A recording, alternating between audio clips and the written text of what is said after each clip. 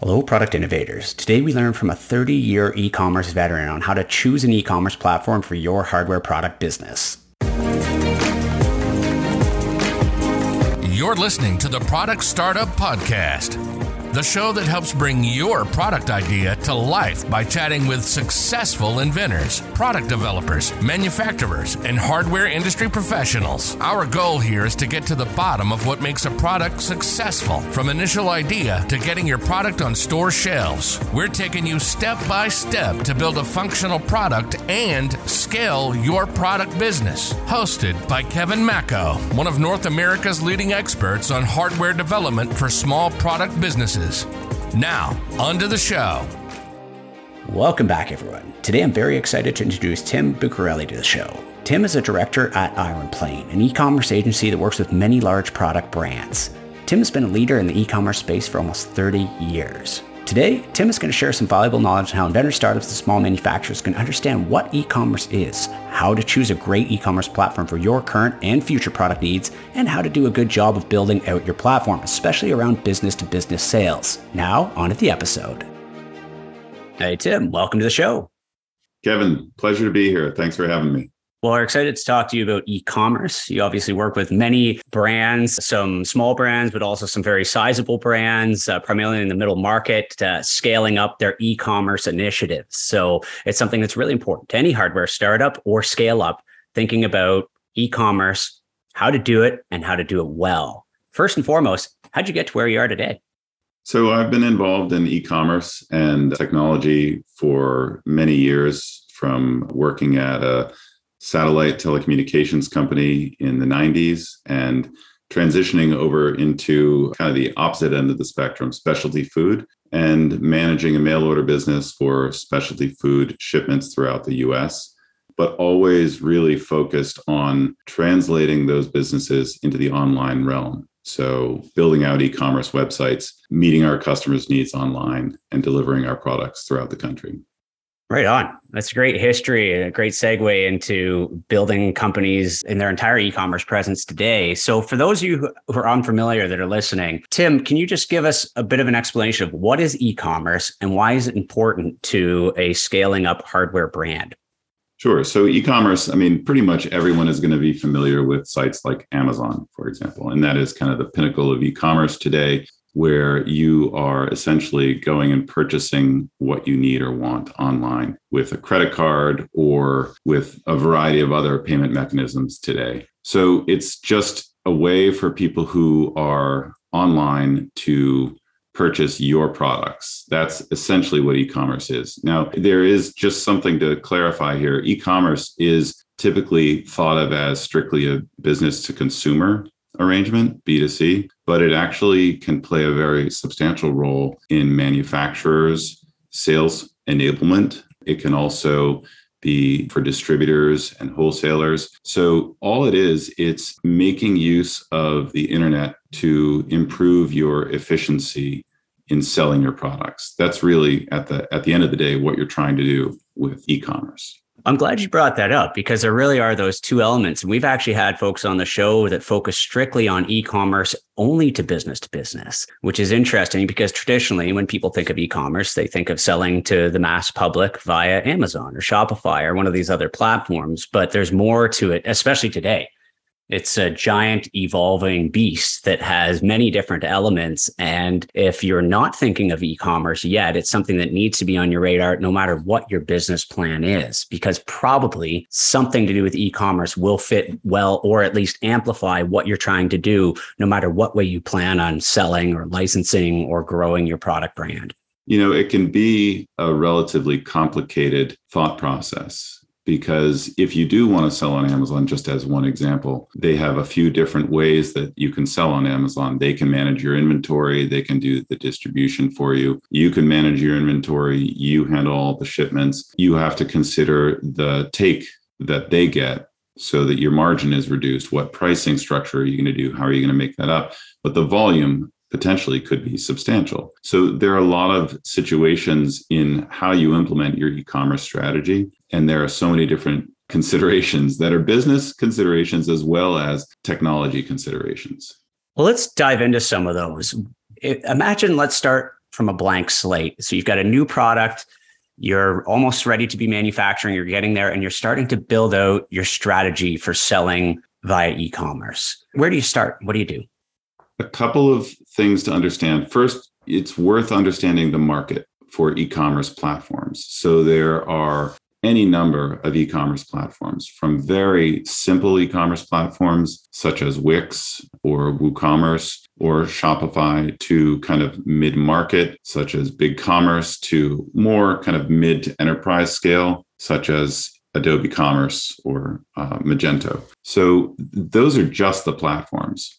Now, you probably also have some systems in your back end that you need to integrate with your e-commerce platform. So that's another consideration. Do you have an ERP? Do you have a CRM? Do you have a content management system? What elements of your back end do you need to tie in to your e-commerce solution? Because unless you tie them together, you then frequently have two areas where you need to update your inventory, two areas to update your content, two areas to make sure that your images are all up to date. So really unifying your systems is an essential component of e-commerce success. So you know your backend systems, you know your platform options. Which platform options give you the greatest opportunity to connect everything? And then you have to consider, and what's that going to cost? So that's just one important starting point. Number one, get to know the platforms. What are the differences? How can they serve you the best? What systems do you have? And which of those platforms allow you to tie those systems together? So those are the really essential starting points, I would say. And then you can go from there and really dial it in. I like that you mentioned both the front end and the back end, because everybody generally thinks first on, well, how am I going to sell this product? But then keep in mind, the back end is critical and those two things tie together. So I want to actually switch over to the back end just for a little bit. Can you go through those terms that you mentioned and describe what each of them are and how that actually applies to a strong back end system? Because in my opinion, you need to start at least with a strong foundation of how you're managing your inventory, your customers, and your data. Then try and figure out which platform and how to connect to it to actually start using that to sell. Yeah. ERP is enterprise resource platform. And that is essentially, most often, it's where companies house their product information, their inventory management. But just to be honest, not every company has an ERP. It could be a variety of different platforms that they use, but essentially it's inventory, it's pricing, it's the nuts and bolts of your product information. So if you've got a highly engineered product with a lot of detailed specifications, those specifications would be housed in a database, likely in a separate database. And you would need to make sure that you have the pipes to carry that information up to your front end so that you can display it accurately, so that you can create that experience with your audience who depends on knowing those specifications to want to work with your product in particular. So that's just one element. And that's really the core, is the pricing, the inventory management, the product details. Then if you have a separate tool to create your marketing content, some people call it a PIM or a DAM. So a PIM is a product information management tool. Platform like Kenio, for example, is a popular one. And that is a central repository, again, for product data, but also more of the copy and the images and the banners or the taglines that you can send out to your website, but also to your marketing platforms, social media. I think those are likely two of the largest. I mean, if you really wanted to get it integrated, you would be looking at integrations with your financial system as well, so that your orders are automatically passed through into your order management system or your financial system. So those are just a few of the back-end areas that are important to connect to e-commerce. And I think especially for startups, it's important to realize that most of the time these things start as a spreadsheet, all of them. So you think about your ERP system. Well, that's your inventory. So you ordered 500 units. How much did you pay? How much did it cost to get it here? What's your landed cost? How much do you want to sell it for? And then where's your one-page information sheet that you're using to sell, or whatever else, your marketing sheet? And that could be it. That's how a lot of hardware startups begin. And then, of course, over time, as you start to have multiple buyers or possibly even multiple sellers, then you need more and more advanced systems over time. Right. I only mention that just because I don't want to scare folks off with all of these terms. But the reality is, if you're thinking about kind of how the bigger players do it, which is what Tim's involved with, it all kind of trickles down to this basic data that you can start with on day one, just organizing in a spreadsheet, which is simple as putting your basic information that you know at the time into that spreadsheet so that it's organized. And believe it or not, a lot of startups don't even have that in place. So that's your easy first step. But then keep in mind that as things evolve over time, as you get more serious, you will have to probably start integrating it with actual managed platforms so that, as Tim mentioned, it connects with these pipelines, these data pipelines between your selling material or your buyers and your platform, your underlying initial data that you're actually submitting to those various buyers. That's a really good point, because I think that all of your listeners want to build their business. All of your listeners want to not just do 100 sales a month. They want to grow. And so when you're considering what you want to be doing online and the technology that can support you, you should be looking at least out at a 6-year window. And can that technology scale with your scaling plans? So if you're starting out on a very simple e-commerce platform, that might be good for your budget today. But looking forward 6 years from now, is it going to be able to support, let's say, you want to triple your sales in the first 3 years and then triple again in the next 3 years. The volume of people coming to your website will increase dramatically. The number of transactions per day, per month will increase dramatically. Your site needs to be fast, legible. It has to have all the information in it. And can that site support that as you plan to grow? So that's a really important consideration. And it's not like you have to have all those systems that I mentioned, but at the very least, your vision of growth should be matched with the technology that you select. And remember, to tack on to that, it's always easier to build a system when you're smaller and have less data sets than in the future. Now is always easier, cheaper, faster than trying to retroactively do it back. And I even think at Mako Design in the early days, when we only had a handful of clients, it was on a Word document in order, right? And had the 4 or 5 different clients and what the current status was. And eventually we migrated to a spreadsheet. And then from there, we migrated to CRM. But we did it always far ahead of when we actually needed it. So we were ahead of the curve, because especially as you're moving from one system, especially something simple like Word to a spreadsheet or spreadsheet to a database, you're going to have manual transactions that occur. You're going to have some sort of data inaccuracies. And if you're looking through all those different inaccuracies as a larger organization as opposed to a smaller one, it's simply going to consume more time. So one of the best things that you can do is just get comfortable with the tools, not just because of the speed and the cost to implement these systems now, but so that you can learn as an entrepreneur. You're here to build a business and to scale. So the quicker and the easier you learn these technologies, the more you realize they're not daunting, they're not scary. In fact, they're built to be user-friendly once you actually learn how to figure them out. There's a reason that everybody's using them at the bigger levels. It's because there is that simplicity built into the complexity. And the sooner you start, the easier that process all becomes. So I will say one additional thing. I think for entrepreneurs, small business owners, maybe creating one product and really trying to drive that through the online channel, you could probably hire a solo developer to help you implement an e-commerce website. It's just important, again, with that scalability. Eventually, you may need a design and development agency like Iron Plane. This isn't a big sales pitch, but I just want to make sure that relationship is really important. If you can find an agency that you can trust and depend on to grow with you and start you out and knows your business and knows your product and knows your audience, and over the years can help you build out that platform for your e-commerce and optimize that platform, that's really a critical relationship. It's not like you just go out, you buy an e-commerce platform. I mean, yes, in some cases, but there's always the ongoing improvement and care and feeding of that platform. And the stronger the relationship you have with an agency or development team to help you, the better you are for the long term, I think. So that's an important element to consider.